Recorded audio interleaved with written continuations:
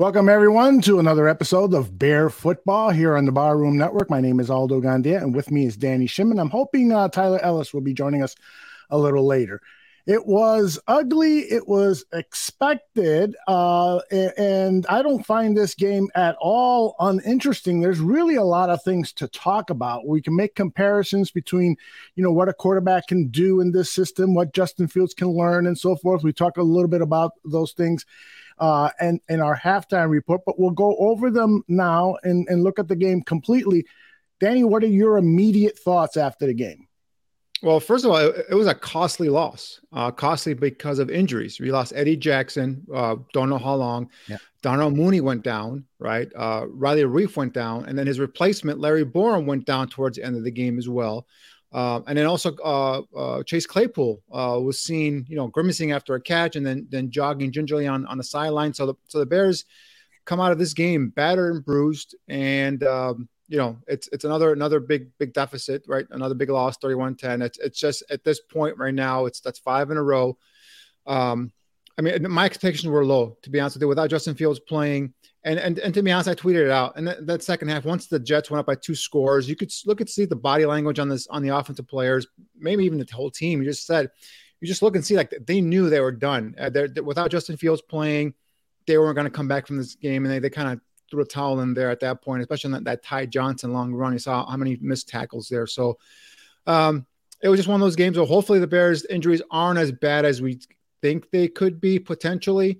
And some of these guys come back sooner rather than later. But, Mooney and Eddie Jackson going down, those both look like they could be, severe or long-term injuries, I should say. I don't know, how severe they are. But, that's my take right now. I was like, I didn't think they were going to win this game.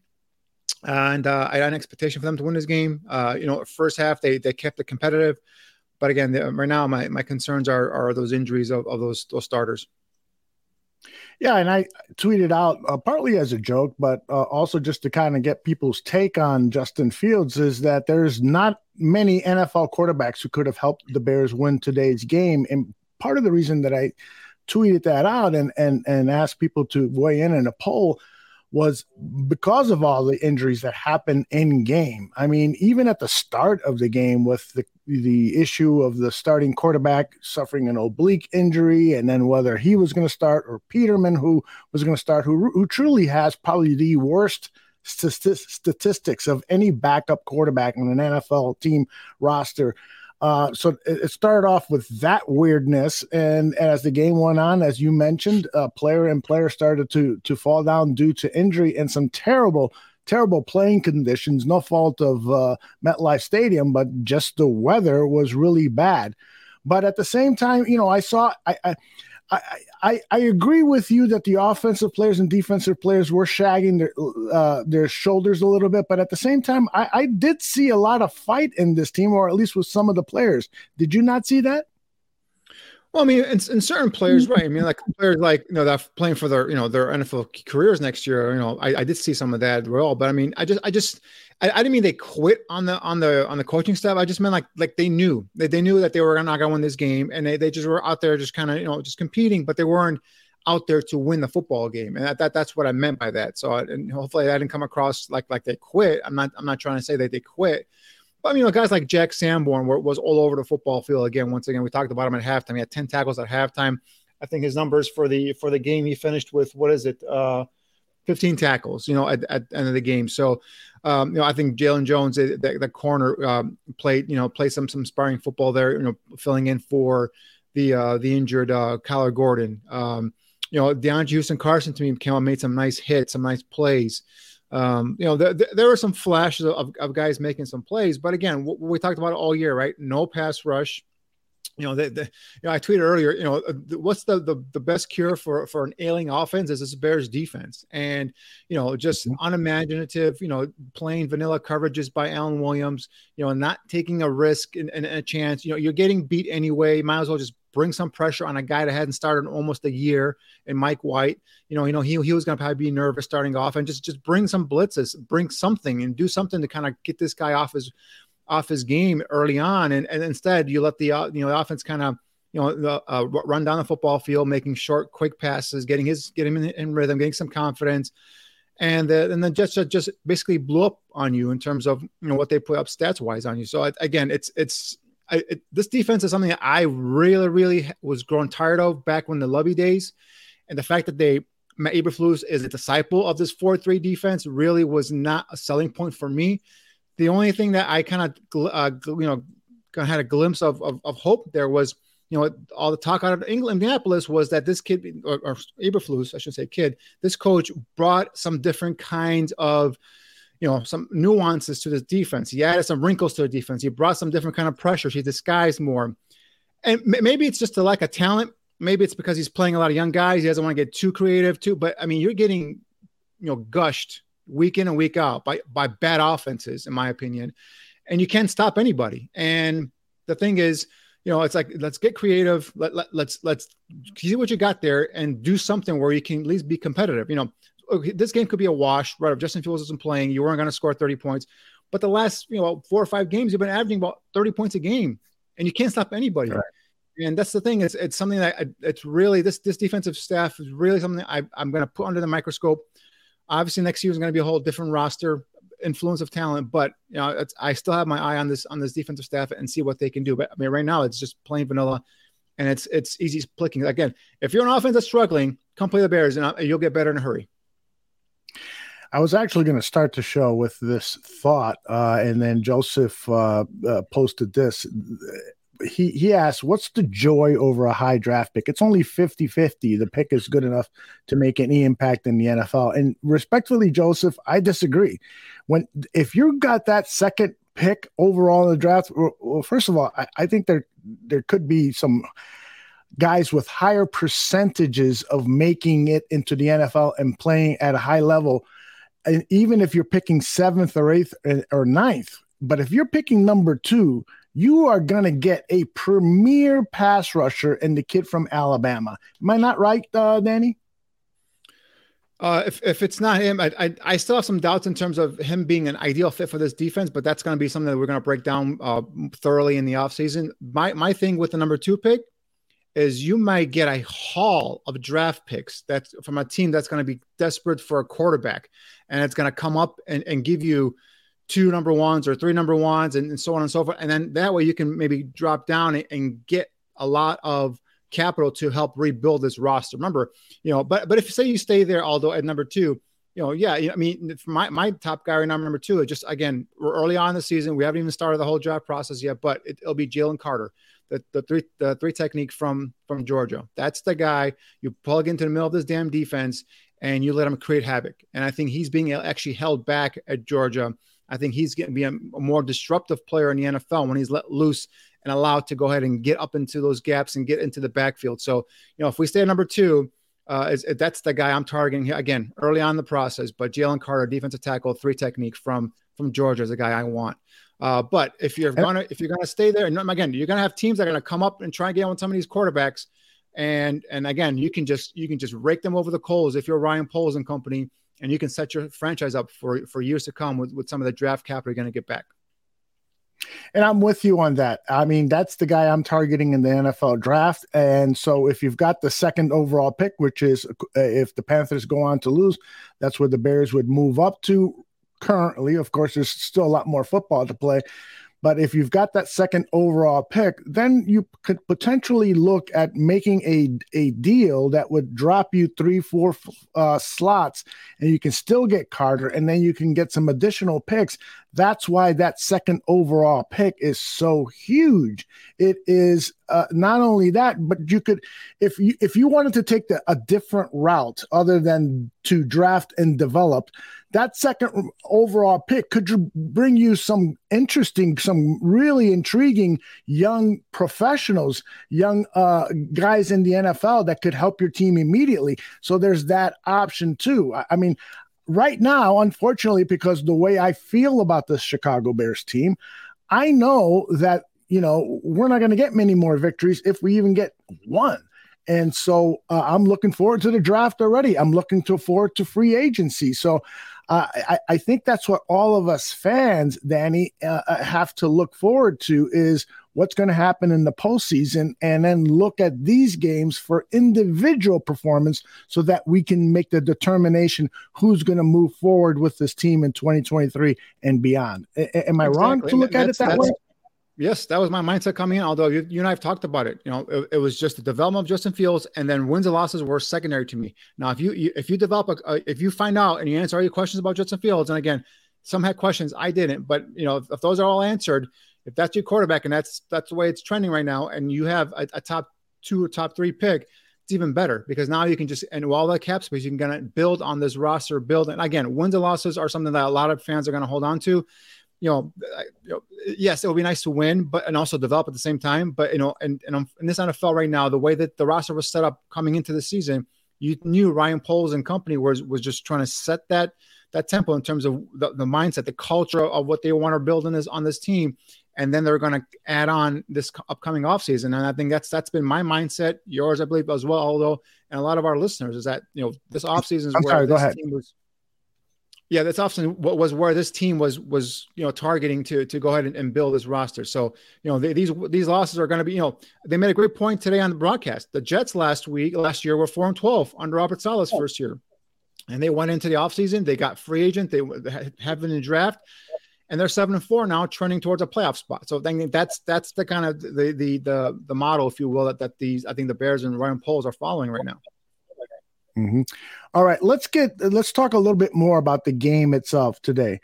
So the Bears are in it at the half. What happened in the third quarter that things like quickly got away? The Bears go out there on offense. It's 3 and out, and then the Jets come out on their first series. If I recall correctly, they take it downfield and score. But is this more because players just started dropping like flies on the Bears defensive roster, or is there more to this? Is it just that the Jets have a better roster and that's why we're losing to teams like the Jets and the Lions? Well, they just have a better roster talent wise. And I think that was something that was going to be the outcome for me. It was at least already forgiven in terms of what they were going to do. But however, talking about the halftime, what happens when we talked about it, they kind of got behind the chains a couple times. There were a couple of negative plays on offense. They had Siemian now drop back and try and get some plays downfield. What happened? Pass protection broke down. The Jets defensive guys got to Siemian, sacked him. There was a couple of breakdowns in terms of there was a defender sent scot-free. Borum didn't pick him up. He sacked Travis Siemian there as well. And then the injuries. We talked about Darnell Mooney going down. And then they also on that big play, the touchdown to Garrett Wilson. That's the one where it looked like Eddie Jackson had a play either on the ball or at Wilson. So worst case scenario, it would just be a nice big first down. But Jackson got hurt. The next thing you know, he fall, and then Wilson got free running to the end zone. That kind of broke, the tie there because it went from a 1-score game to a 2-score game, and from right there, you knew it was pretty much downhill from there. I think Tyler Ellis is ready to join us. Tyler, how you doing, brother? I am doing well. The draft position continues to be great. But yeah, and for me, Tyler, just kind of bouncing off that. I mean, it was just something where the Bears, unfortunately, after a while, there's just body stopped falling, dropping.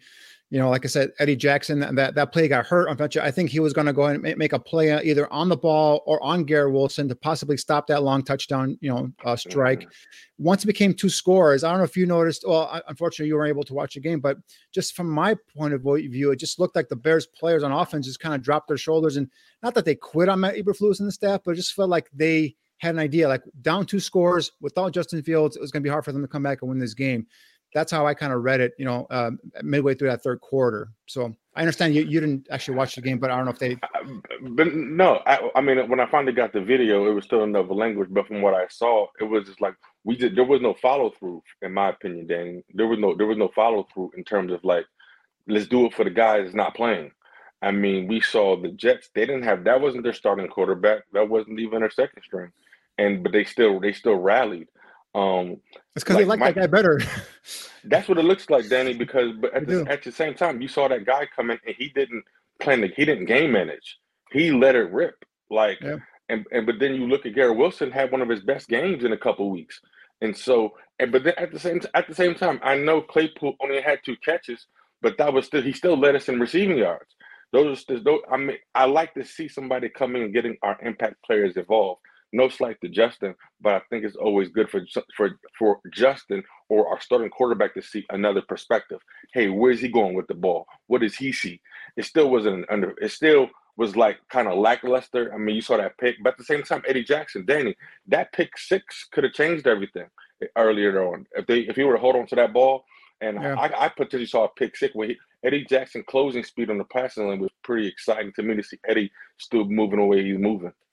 Yeah, with Jackson going down, that was tough. That's another veteran, another captain. You know, you take away Roquan Smith, you take away, you know, Robert Quinn from this defense. Now you take away Eddie Jackson. You take away a lot of, you know, take away three captains. You take away a lot of leadership there. So that was tough for them as well. But yeah, and in terms of the first half, what I did like, and something Aldo and I touched about on halftime, were things that Justin could look at with Trevor was just the fact that he was getting the ball out of his hands quickly. He wasn't touched in that first half. It was a pretty clean first half. It was a lot of quick hitting plays, and he was trusting his guys like Claypool and even Pringle to a certain extent where he threw the ball. They weren't open, but he gave him a one-on-one opportunity to make a play in football. Those are things I want Justin to kind of take from that part of it, where get the ball out of your hands, make your reads pre-snap, and then post-snap, get rid of the ball quickly.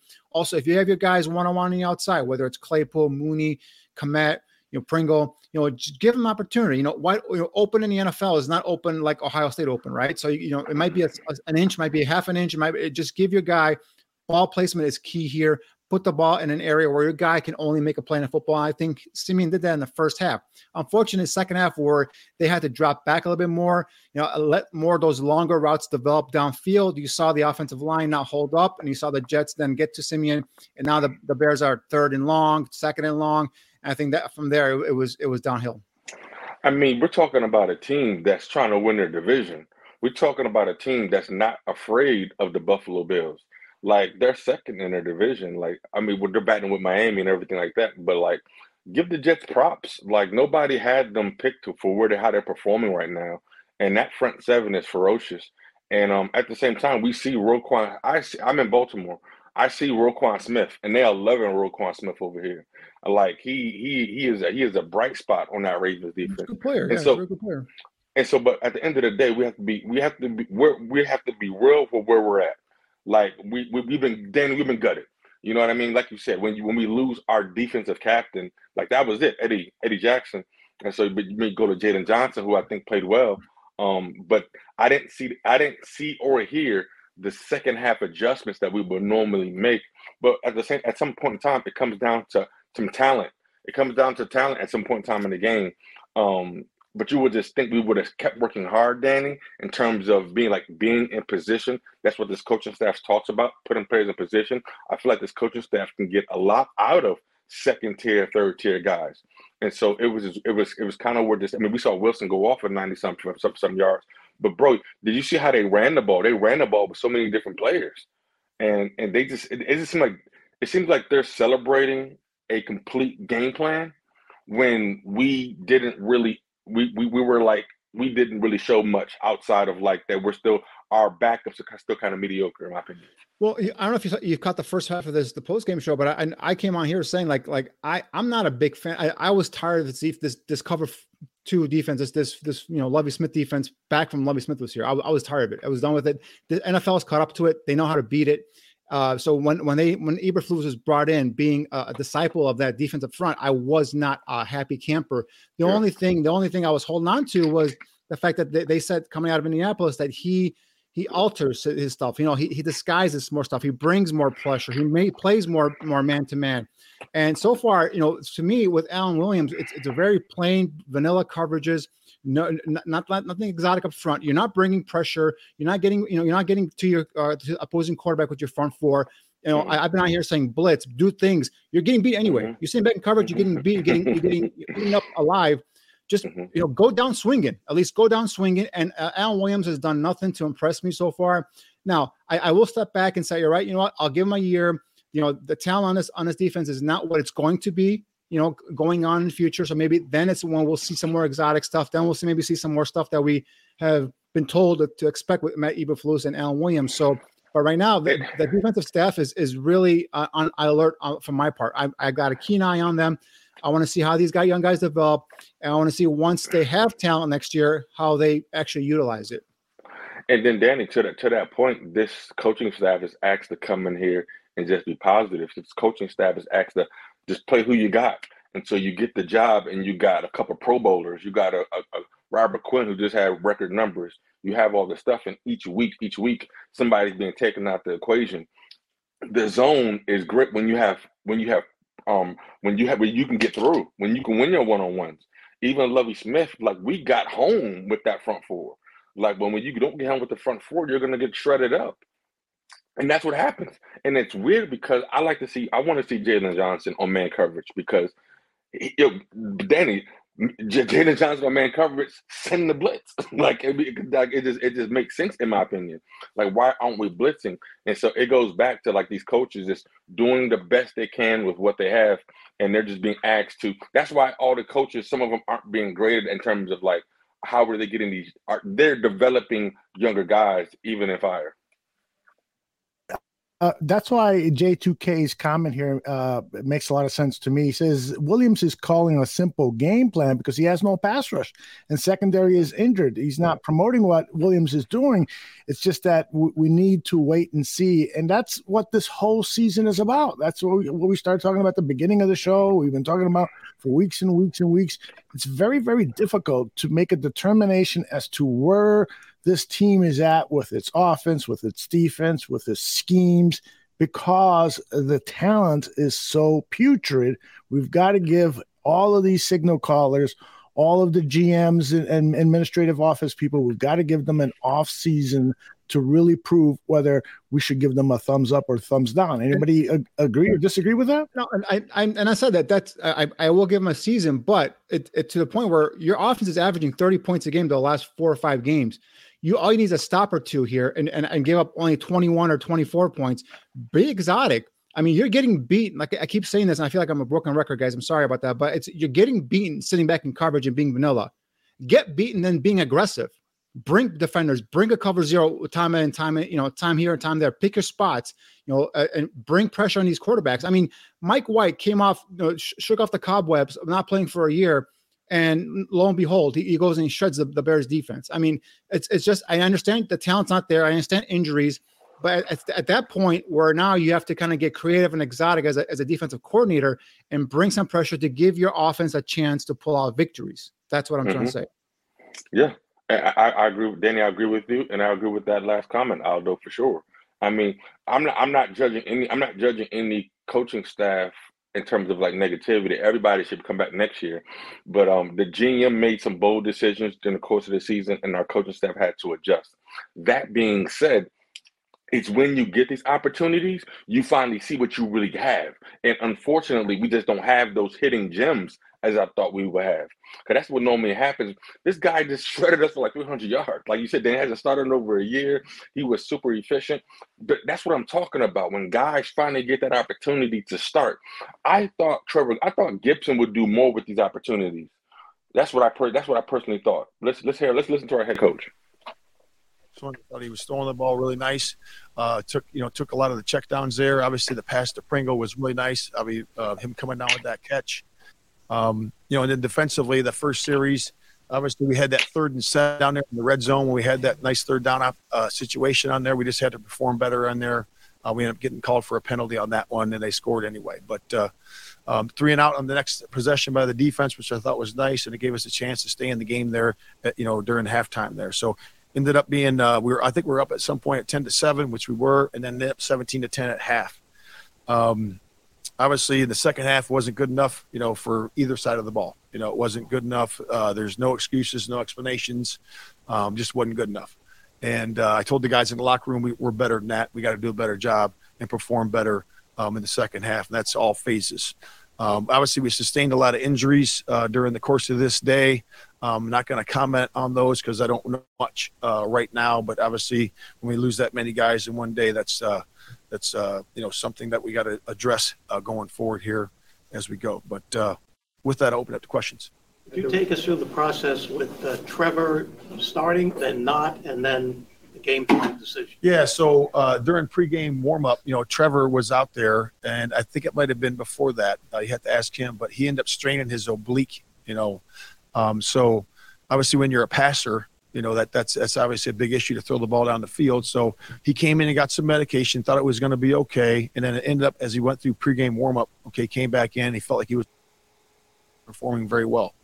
And Nate was ready to go the whole time. So Nate was made aware of that. He was ready to go at the same time too. So that's where it is. With the way things trended this week, do you anticipate Justin's playing next week? Yeah, that's a good question. You know, and, you know, we think that he's getting better. You know, every single day. He felt better every single day. Just at the game time today, he wasn't ready to go to perform and protect himself.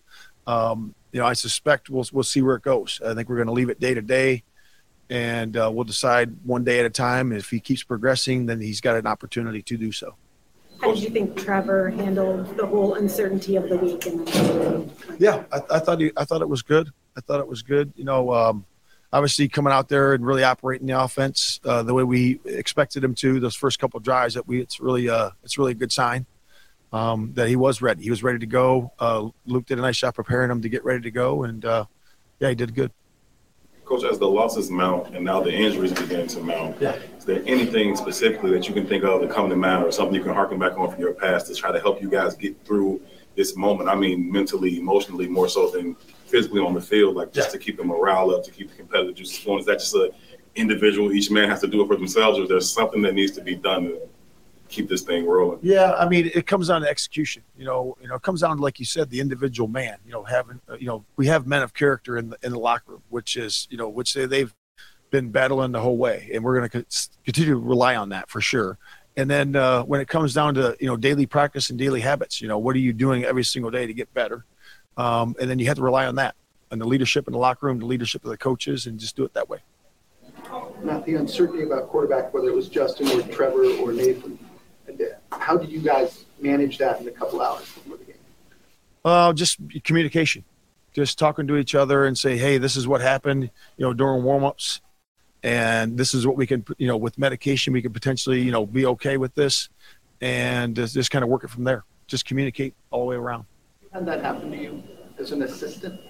Anywhere where the quarterback gets hurt during warmups and you've already got somebody inactive? No, that has not happened. No.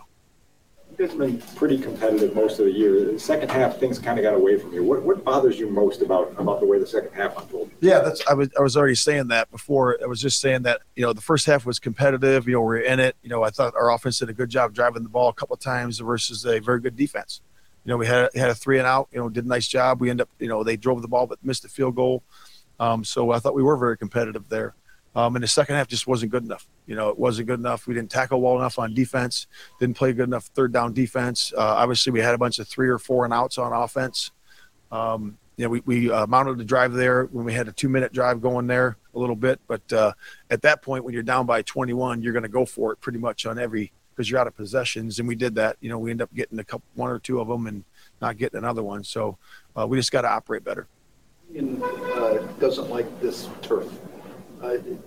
What do you think of it? And do you think it had anything to do with Eddie's injury? Yeah, I'm not going to comment on that. I know the union, has their own opinions on things. And, again, I'm coaching the football team, and this is what the turf is out there. We got to play on it. Not specifically on their injuries, but when leaders like Eddie and Darnell go down, how tough is that to overcome? No, yeah, whenever you have somebody go down, that's a good player. Both those guys are really good players. Number one, Eddie's been a really good player for us this year. Darnell is our leading receiver, and he's done a great job.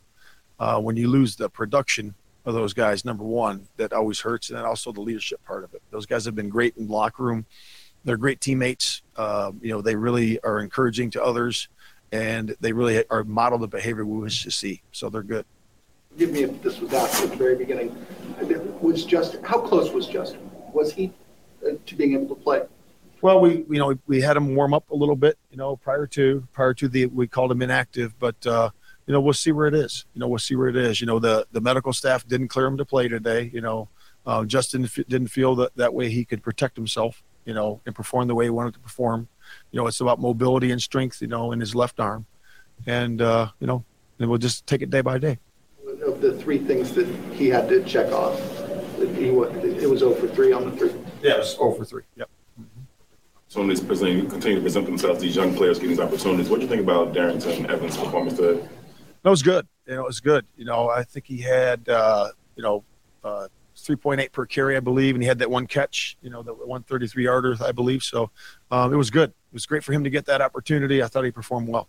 It's going to be important to kind of get some more of these guys opportunities, these younger guys, as the season kind of rounds itself out to make sure about what you may or may not have for next year.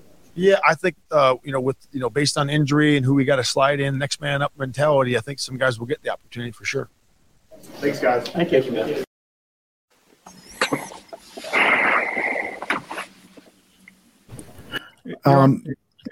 Tyler, I'm sorry. I was going to ask Tyler a question. Tyler, I saw you nodding your head when he was talking about men need to step up and so forth. I know that made an impression on you, right, Tyler? Yeah, I mean, what are you talking about? Yeah. Because I'm like, bruh. You should have said that crap before the game started. I know exactly. You may hear some. I know you guys hear some. Here we go. I'm sorry. We got Trevor Siemian at the podium. Let's listen to a little. Figured something wasn't right again, but gave it a go, and that was that. You get a shot to calm it down. No shot. I don't think you shoot your ribs. But no, I didn't get a shot. Just a medicine. Yeah. How much did it bother you throughout the game? A little bit. But yeah, I mean, honestly, I'm more embarrassed. You get an injury. I got guys in there that are playing, what are we, week 12, 13, going through hell. And then I have like a non-contact thing show up. So, yeah, not ideal, but everybody's going through something at this point in the year. How did that affect your pregame preparation? Because you came out and put up 10 points since you drafted. Yeah, just a little different. But, something comes up every so often. You just adjust and make the most of it. You guys chased a couple shots on fades early in the game. You guys were able to hit one, got a PI. Is that something you guys had to put in? Was that something you were able to check to? How did you guys get to those one-on-one fades for Chase specifically? Yeah, something we talked about this week. And then as we got closer to the game, I just told him, hey, I don't care who's over there. I'm gonna throw it to you. So one of those things. I think he's a great player. Got a big body, huge catch radius. He's a good player, so just want to give him a couple chances. Trevor, what was the biggest difference between the first half and the second half from offensive production? Staying on the field. I think we were okay on third down in the first half, and I don't know the numbers. I didn't look at them, but I'm sure they weren't as good in the second half. Trevor, before the oblique thing, at what point did you know Justin wasn't starting? Today. So, yeah, knew there was a good chance I'd play, but didn't know till today. What was that like in practice this week for you? I mean, you get ready to play every week. I think it's a little different because practices are kind of tapered now anyway, with the load on guys and some walkthroughs and jog-throughs. So, you're ready to play every week. You're a play away. So, maybe towards the end of the week, I was like, oh, shoot, I got to really be ready to go. But, yeah, not much different really than any other week. Just to make sure I understand it right, so you heard it in pregame work, right? Mm-hmm. And then you just decided, like, hey, I got to play through this. Come on. Yeah. Mooney's a guy, quarterback's kind of counted on, it seems like, around here. How much did not having him, obviously I know one player in a game like this, not like the biggest difference, but losing him, how much of a factor was that within just what he does for us? Yeah, it stinks. Like you said, as a player, terrible. But if you've spent any time with Darnell, he's one of the best dudes in the locker room. So, that's the part of the game that stinks, right? But he's a strong dude. But like I said, you just hate guys like that. When anybody gets hurt, but especially Darnell, it's tough to see. What does this offense lose when he's not in? Speed, explosive plays, leadership. When you dive for the pylon head first, or dive for the first down head first, are you feeling the oblique when you get up? A little bit. In what you could do physically?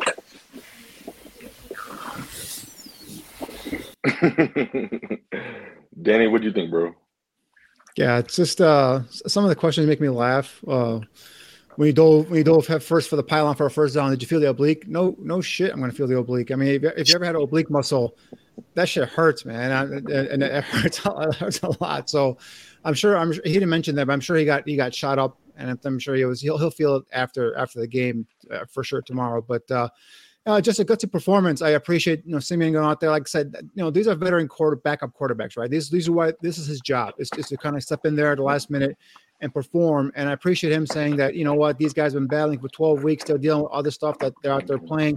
I'm not going to let an oblique injury and I got, warm-ups stop me from playing. So I do appreciate that. And like I said, early on that first half, he was doing a solid job of getting rid of the football quickly.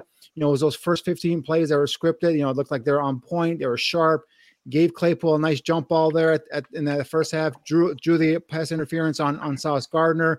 So I like what he was doing that first half. But unfortunately, like I said, once the offense got behind the chains, the defensive front for the Jets was able to peel the ears back and go after the quarterback. He was at their mercy. And then of course you lose Darnell Mooney, you're one of your big play guys on offense that lacks a lot of big play guys.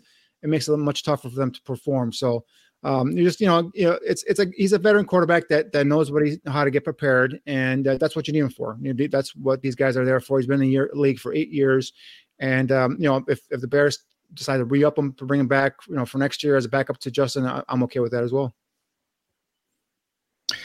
Yeah, and Cole Kmet was a guy who, in the stat sheet was missing. He did get 6 targets that sort of under the radar there, but did you guys expect him to be more involved in this passing game today? Because I certainly did. Definitely thought he would be. Real quick, Danny, just because of what we've been seeing these glimpses of burst from him throughout over these past couple of weeks, in blocking and in downfield catching, and so he's been shown that he can catch the ball, and so that was kind of surprising. Did the weather have something to do with that? I mean, it was a slippery ball today, which is kind of weird. And then you talk about, Trevor was talking about how the practices are simulating that. So we don't know how much reps those two got together to come into a factor. Danny?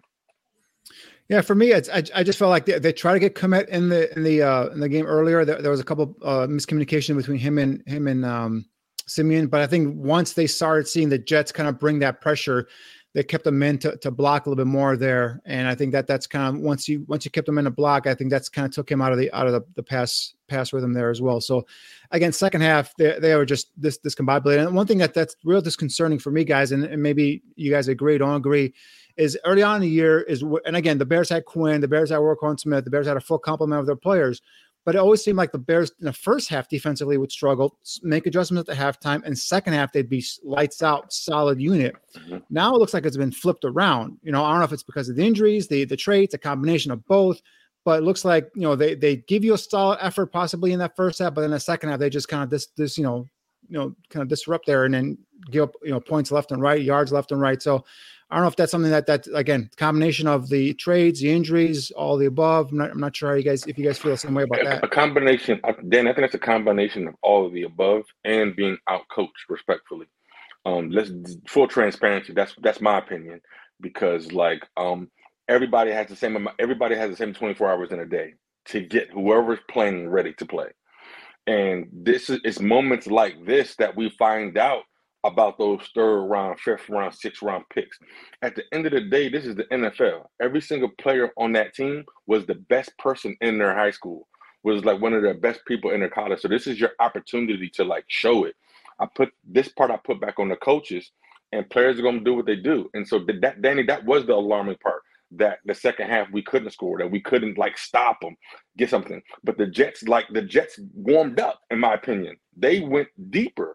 And this is what I'm saying. Just by going to listen to their stuff, I know they're excited about how their quarterback played because I expected a healthy Trevor, to come out and at least give us 250 yards because I followed Trevor when he was in Denver and we saw him in the preseason. He's a guy that he will throw. I love what he said. I don't care who's over there. I'm going to throw to you. I like that. Throw to the receiver. Throw to the open receiver. That's what quarterbacks do. When you take away all the politics out of it, move the dang chains. That's your job. And so the oblique had to be bothering him. I commend him, much respect for toughing that out and everything. Probably that testosterone probably helped out a little bit. But Danny, to your point, that second half, at the end of the day, I guess talent does show up, but maybe we just got punched in the mouth too much. Aldo? And then speaking of quarterback guys, I know touch on it real quick there is Justin Fields is I don't know how you guys feel, how our listeners feel, but hey, if the buys come up after next week, if I'll give him Green Bay as well, sit out Green Bay. Now you have 3 or 4 weeks to recover. And those are the last 4 games where you got Philly, Buffalo, Detroit, and Minnesota. If I'm Matt Eberflus, I'm selling this as those are our 4 last quarter of the season where we can use those 4 to kind of springboard us into the offseason and into a good start of next season. I don't know how you guys think the same way or you guys feel differently. Go ahead, Tyler. You first. Okay. I don't want Justin to get hurt, Danny. Like, I just can't stress that enough. I don't want to baby him. I don't want to bubble wrap him. But if this is how we're going to play, if we're not going to be aggressive on defense, if we're not aggressive on defense, then we're also exposing Justin, right? Because what are they going to do? They're going to run Justin. That's what's happening. Justin is going to run, right? We're not going to get stops on defense, so Justin's going to run more. That's awesome. But, we're not getting credit for all these fantasy points. Like, that's not helping the Bears, like, long term. I don't want Justin to take unnecessary hits. I know it's a man's game, and I know it's a tough sport and everything, but unless we're going to, okay, let's practice what we're going to do for next season. Let's get Claypool 10 targets. Let's give these guys 10 targets each. Then, okay, let's do that. But to have Justin, Danny, to answer your question, I want to rest him. And if Justin's hurt, why play a player that's hurt when you have a healthy quarterback? That just doesn't make sense. That's my opinion. I agree with you, Tyler, on that. If he's healthy, play him. If he's not healthy, then don't play him. A part of me would like to see him get shut down for the rest of the season because this season, from a playoffs perspective, it's totally shot. And so why not try to let other players get their moments, let Trevor Siemian, become more adept at being the backup quarterback, et cetera, et cetera. But I just feel at this point he needs to improve his passing game. Justin Fields does. And so if Claypool is available to go out there, no, probably Mooney is not. But if he's got some weapons, let's get him out there and continue the progression standpoint with Justin Fields. But I'm torn. Danny, to answer your question, I'm really, really torn. What do you think? I'm saying I want Justin healthy. As long as he's healthy, I don't baby him. I don't want to put him in bubble wrap, but I do not set him out the rest of the year. I do not set him out the rest of the year because he's got this momentum building here. There are still areas in the game we've touched on it multiple times where he needs to get better at. And I think just giving him 4 more shots. If for example, if you sit him out the next game against Green Bay, give him the bye as well to kind of rest up and give him the last 4 games of the season to go ahead and 4 more opportunities to kind of, practice by fire, if you will, right? Get out there and kind of work on his game and get better and better for next season where hopefully you are contending for a playoff position. That's what I see. But as long as he's healthy, right? I'm with you guys. But I don't want him going out there 80% and trying to take on the Eagles or the Buffalo Bills. Well, Danny, he will be he will be 80% because he tore soft tissue. That's not healing in 2 weeks. So he won't be 100%. We have to understand. Let's just get that clear right now. Maybe you're right. I was giving him 3 weeks because I was going to give him the bye as well. Give him this week, Green Bay, but I know that's like a 5-week injury, most likely. Yeah. Yeah. And then he's going to come back and run the football. Right. I first of all, I want to see Justin play. It's exciting. Like we have a franchise quarterback. I want to see Justin play. He gives us a chance to win. I absolutely love it. But hamstring, I think that's not getting any publicity whatsoever. But a shoulder, we're talking about not just throwing the ball, but when you fall to the ground, our instinct is to put our hands down. That shock alone could do something. And but the fact that he was this close to playing, Tyler, this week, which I feel is the warrior part of it, or that could have been for the competitive benefit, but he shouldn't have been because he shouldn't have been just take him out, period. Because he would have played for what? But Danny, with that defense. I said it last week. I said, don't play him against the Jets. Whatever you do, don't play him against the Jets. I even said, don't play him against the Packers if you have to. I just give him the full 3 weeks to rest up and get ready to go. I just want him to kind of continue his elevation, right? Continue his projection upwards. And then I would like to see that last 4 games where you're facing 2 playoff-bound teams or 3 playoff-bound teams and a resurgent Detroit team. Those are good competition for him and this Bears offense. And again, if he's minus Mooney, we don't know how serious that is. If he's minus Reef, if he's minus a lot of starters, maybe it's a moot point, right? But it's the other thing is like, I want him to go up against those big guys, those big boys, and see how he does against those guys. And that's going to give him more confidence, give him the offense more confidence, and give the coaching staff a better idea of what they need to do in the offseason to build this complete unit around him. That's what I was looking at. I 1,000% agree. That's data. It's great data for everybody on the football team. I mean, guys, the Detroit Lions, they damn near beat the Buffalo Bills on Thanksgiving. Like, I don't think we can make fun of Don Burr much longer, guys. I don't think we can make fun of him very much longer. I think the Lions are coming. They are coming because guess what? They've been, when you're bad for so long, eventually these first round, second round picks start to show up when you have good coaching. And that's what happens when you have proper player development over time. And that's why I'm excited about the Bears. And in 2024, after our rookies from next year get acclimated to this. But obviously, perfect world, I would love to see Justin come back next week, beat the Packers. I would love that. That would be awesome. But I just don't want this man hurt. With this, it'd be different if our defense was here, Danny, because with all those teams you said, those are high-powered offenses. Those are high-powered offenses. Each of those teams. But I'm not looking to win, Tyler. To be honest with you, to full transparent, I'm not looking to win. I'm looking for him to play well against those teams, and then the offense continue to gel and build around him. And then because we know defensively, it's going to be a whole restructure in terms of what's going to happen. Right. I mean, other than Eddie Jackson, Jalen Johnson, maybe what's the name? The two rookies. Sanborn. Right. I mean, there are many guys, Dominic Robinson, there are many guys on this defense that are playing right now that, Kyler Gordon, Briscoe, whatever, of course, those guys. But there's a lot of spots to fill on this defense, both starting and as backup. So that's going to be a total wash for me in terms of just rebuilding. But offensively, I think with Justin, with some of the offensive line, with the Braxton Jones, with Tevin Jenkins, Darnell Mooney, if he's healthy, Cole Kmet, Claypool, get these guys going and building a momentum here at the end of the season against top competition. I think that just going to bring their confidence up. And then obviously next season, then now kicking into full gear, we're adding some more reinforcements. So, and just as an update for those who are following draft position, the Jacksonville Jaguars won. They were 3-7. The Browns won. They were 3-7. And another team that was 3-7 also won as well. So the Bears are moving up there on those draft picks. So where we at right now? I think 2. Hey, sit Justin. Tyler just went to full tank mode right now. He's like, it's a good thing for everybody. Don't even show up. Just forfeit the game. No, before we get out of here, I'm just saying, before we get out of here, HR had a question regarding Al-Qadim Mohammed. Would he be a better fit as a Sam or Will linebacker instead of an edge guy? Because the guy is making no impact at all as a pass rusher. Tyler, I know you've played linebacker. Danny, I know you've scouted a million of them. What do you guys think?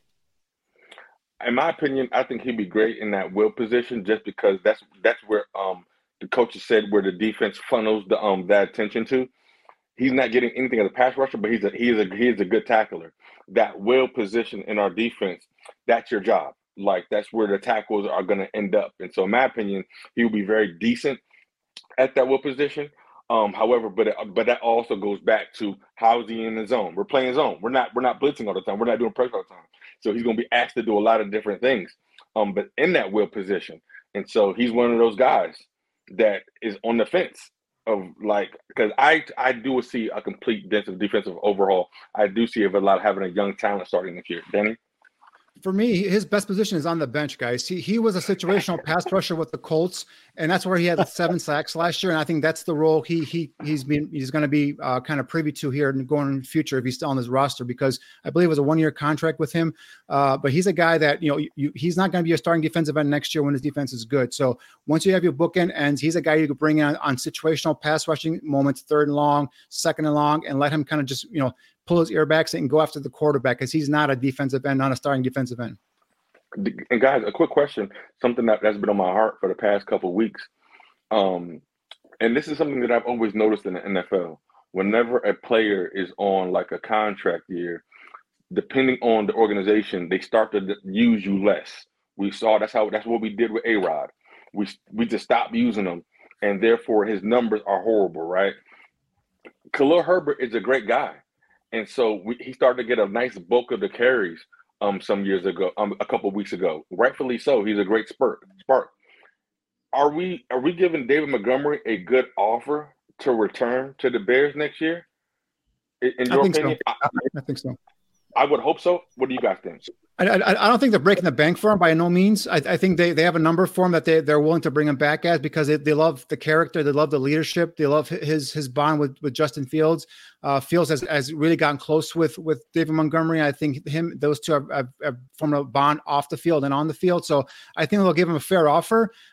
Just a matter of, will another team come in and overprice the Bears? Because if a team comes in and blows away the Bears offer, obviously if you're Montgomery, you got to take it. You only get these contracts once in a while. You're a running back. You already had an ACL injury before in your career. So, or I'm sorry, not ACL, but a major injury in your career. So, you take it. But I think the Bears will give him a fair offer because I think they like him. They value his character, but I don't think they're going to, break the bank for him.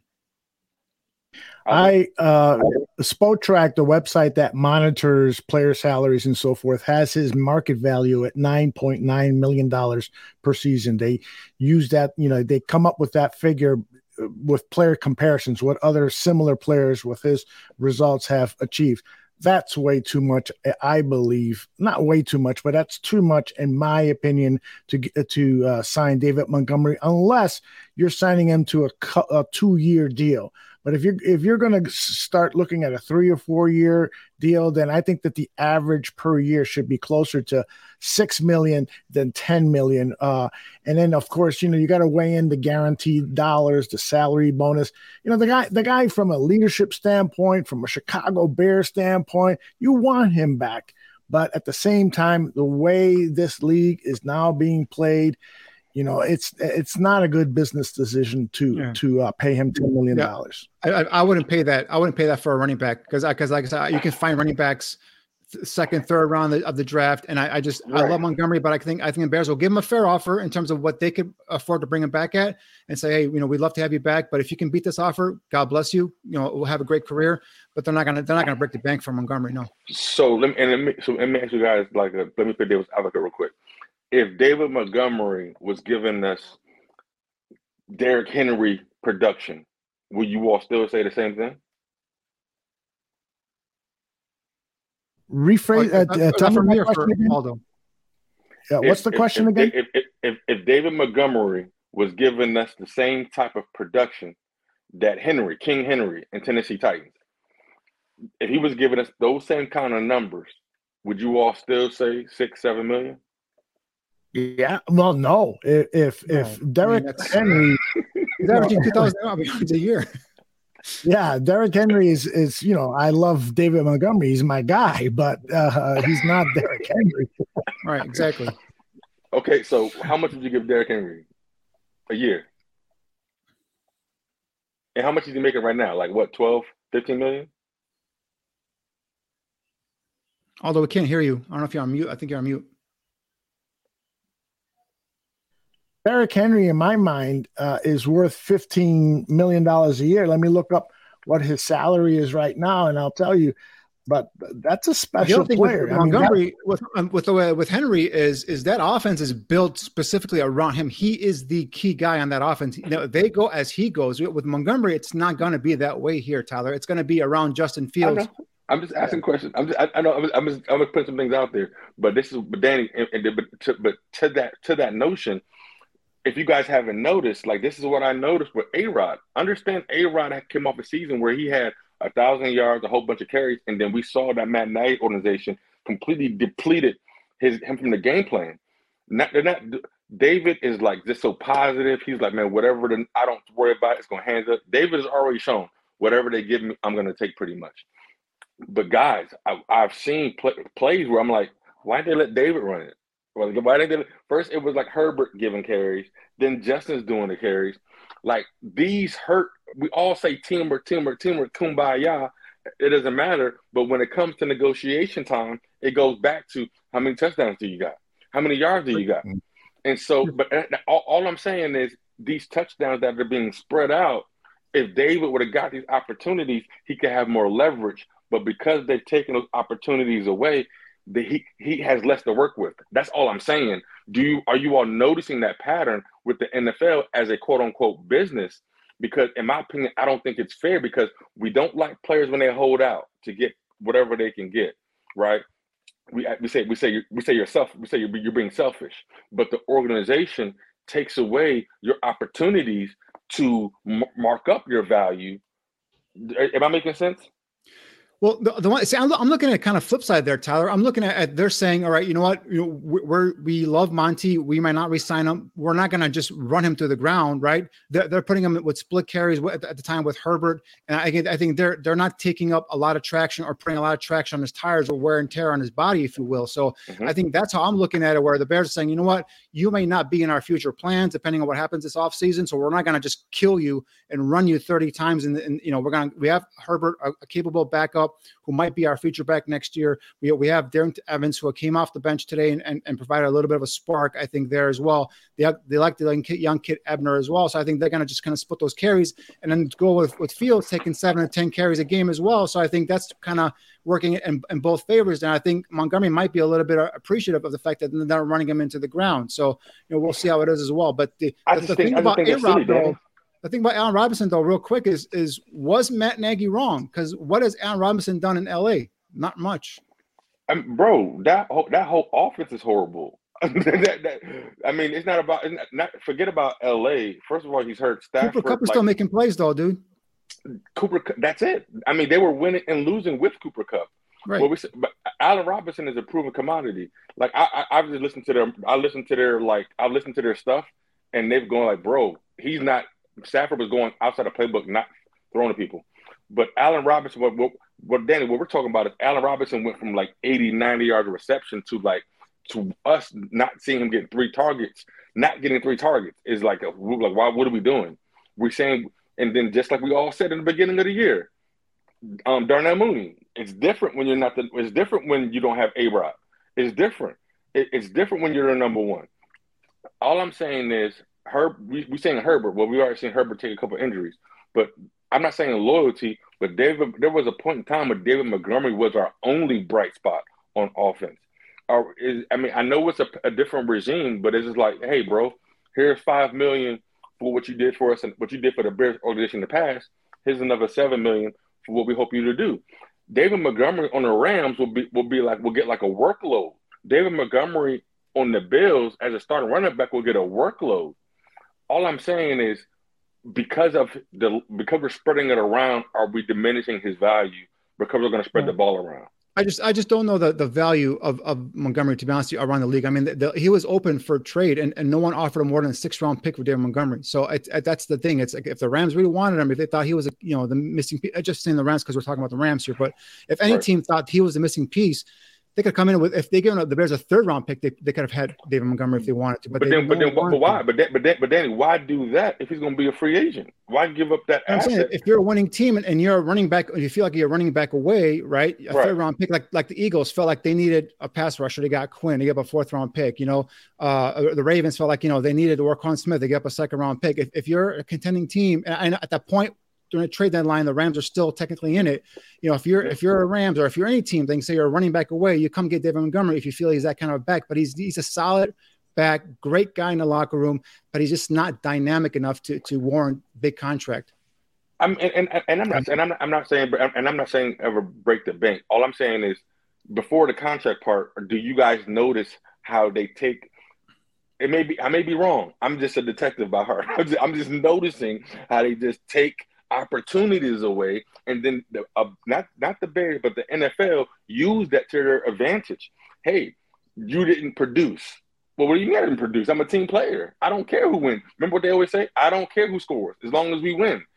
It seems like all I'm saying is when you're the nice guy, you kind of get crapped on at the end of the process because you're saying, hey, I don't care if I get touchdowns as long as the Bears win, right? But what I'm saying at negotiation time, you have these many touchdowns. That's it. Right. Like, and unfortunately, Tyler, I've seen the player agent aspect of it. Jesus, let me get a word in, please. I ran a poll the other day asking the question, below our 4 projected market value salaries for 2023 per Spotrac, which running back would you like to target in free agency for the Bears? Press like for none of the above. Tony Pollard at $7.7 million. That's what Spotrac is forecasting he will make in 2023. He got 48% of the vote. David Montgomery with that $9.9 million price tag got 17%. Saquon Barkley at $12 million got 30%. I don't understand that at all. And Josh Jacobs, who I would list second in my opinion, behind Tony Pollard, got only less than 5% of the vote. I don't understand the disrespect for Josh Jacobs other than maybe he's got a lot of wear and tear, but Saquon Barkley has a lot of wear and tear. There's no way I would pay $12 million for Saquon Barkley. I like the value pick at Tony Pollard. Bring him in with Justin Herbert. Draft another running back on day 3, and we've got a really nice running back room. What do you guys think? I voted for Tony Pollard on that poll there, and that's the guy. I think he'll get more than 7.7 million. I know that's what they're projecting, but I think he'll get near to 9, maybe 9 million. Maybe because I think some team will see him as a potential feature back, a guy who can give you multiple touches, like kind of like a McCaffrey, a guy who can be a threat in the slot as a receiver, a guy who can flank out of the backfield, a guy who can also run hard as a running back. So I think he's going to get more closer to that 9-10 million range than 7.7, but if we're just going off of this right here, I would go Tony Pollard all day at 7.7 million. A nice 1-2 combination with Khalil Herbert, give you guys that can run, that are perfectly made for that stretch zone run offense where they can have a nice cutback ability, the vision to be able to cut back, plant, and go and take off, as opposed to a guy like Jacobs or even a guy like Montgomery, because they're more physical in between the tackle runners. So yeah, I would go Tony Pollard. What, Danny? So Danny, you would give Tony Pollard more money than David Montgomery?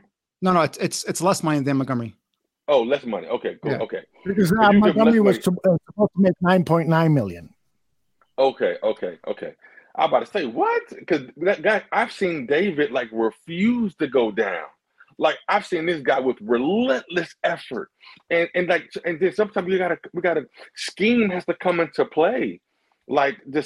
Tony Pollard is getting those passes wide open. When has David Montgomery ever gotten wide open space? He was the offense. It was all hands on deck. And so okay, that makes sense. I would love Tony Pollard here, but not to get rid of David. Yeah, but Tyler, the thing with runners like David Montgomery, these bruising backs, the wear and tear on them is so much higher than it is for a Tony Pollard, than it is for a Khalil Herbert. And so that's why, you got to kind of look at it from that standpoint.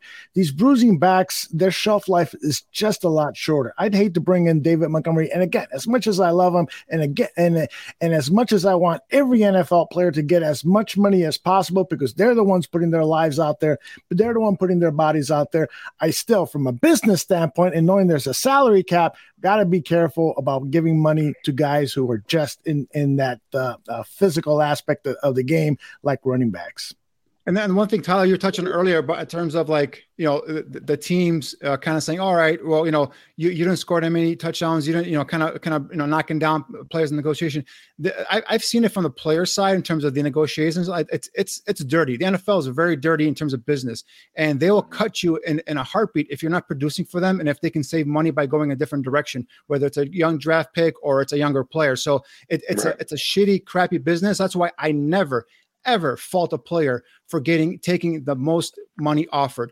Always do what's best for yourself. Always what's do best for your family. I don't care if you played in Chicago for 10 years or 12 years. If a team's coming in and blowing you away, you take it and you run, because you only get those certain offers once in a lifetime. And the team that would, that's not showing you their loyalty, well, you don't show those back to them as well. So that's why if any player gets more money and they go on a better opportunity, I never begrudge them. I always say, God bless you and good luck in your next home or next, in the future. That's fair.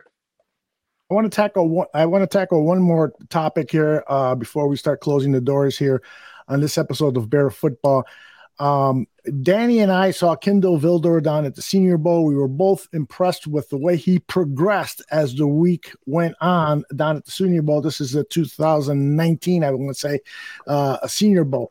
And so we had high expectations with him, and we've talked to a number of scouts, including Greg Gabriel and including the executive director of the Senior Bowl. And they said, don't give up on this guy. He's going to make it. I am starting to give up.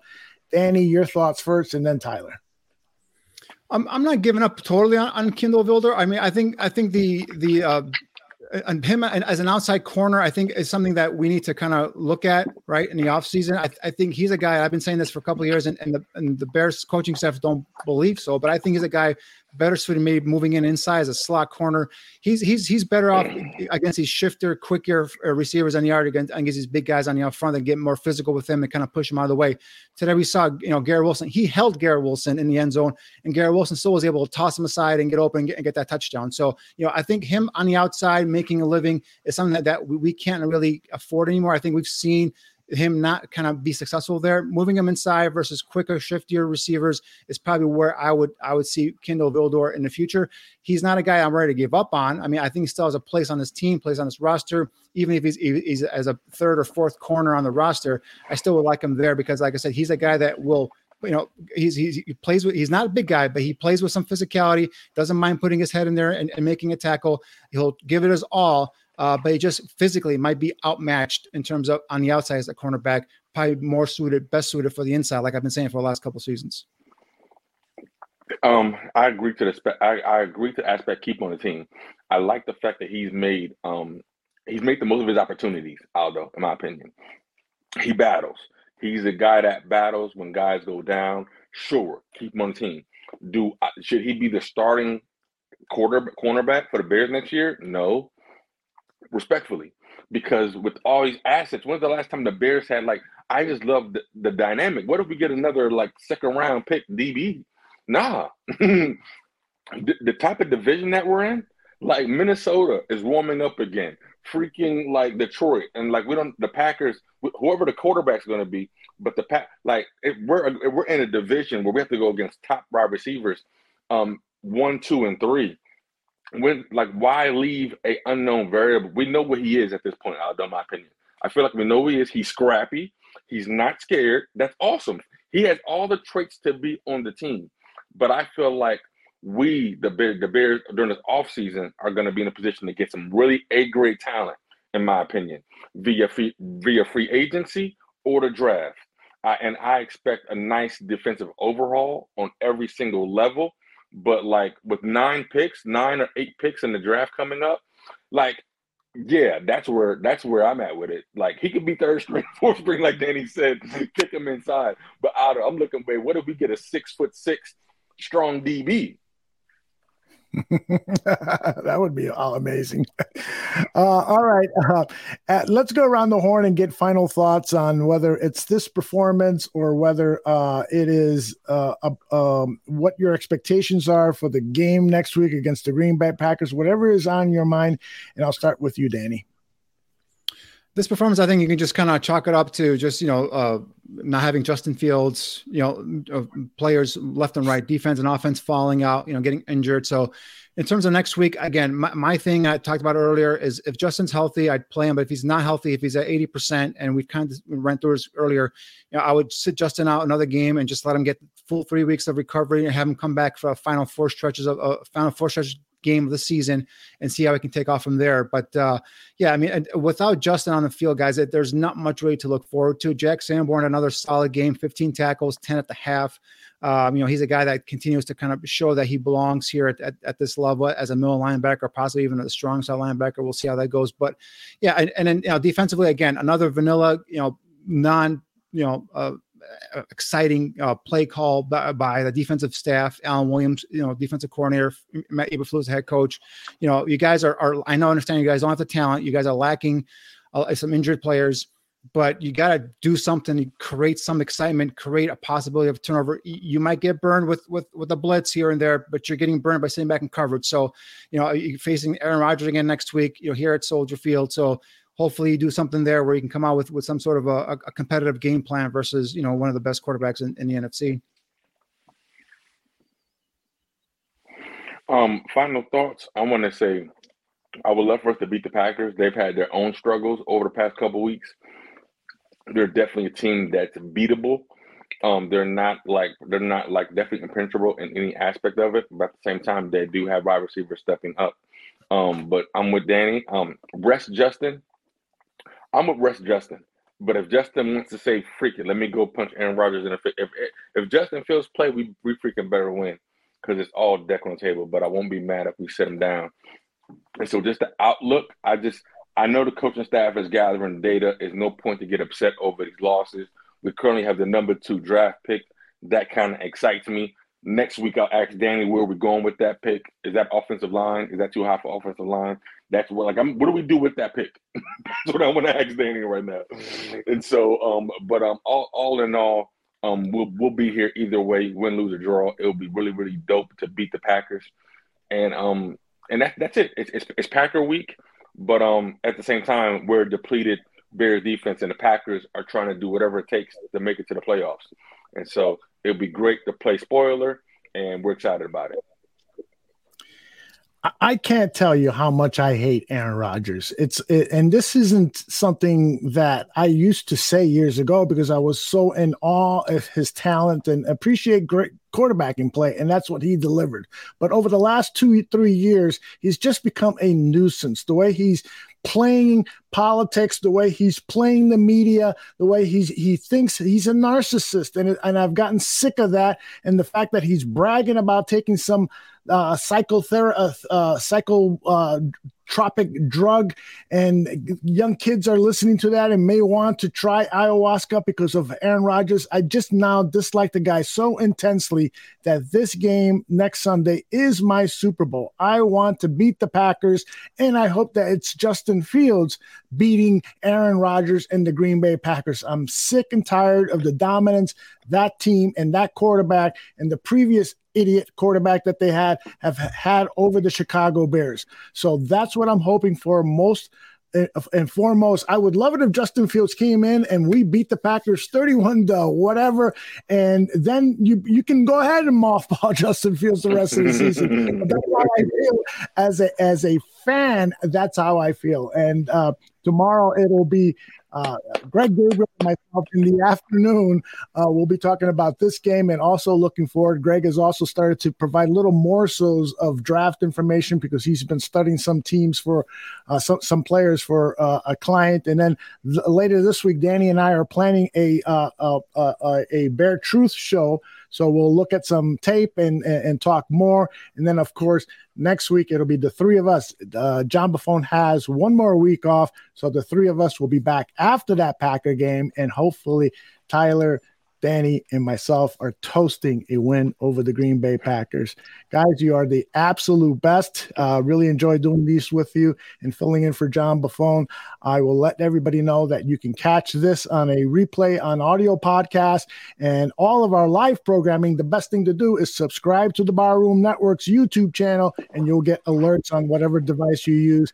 And then you can join us in the chat room. And thanks to everybody in the chat room. You guys are fantastic. So for Danny, Tyler, myself, take care, everybody.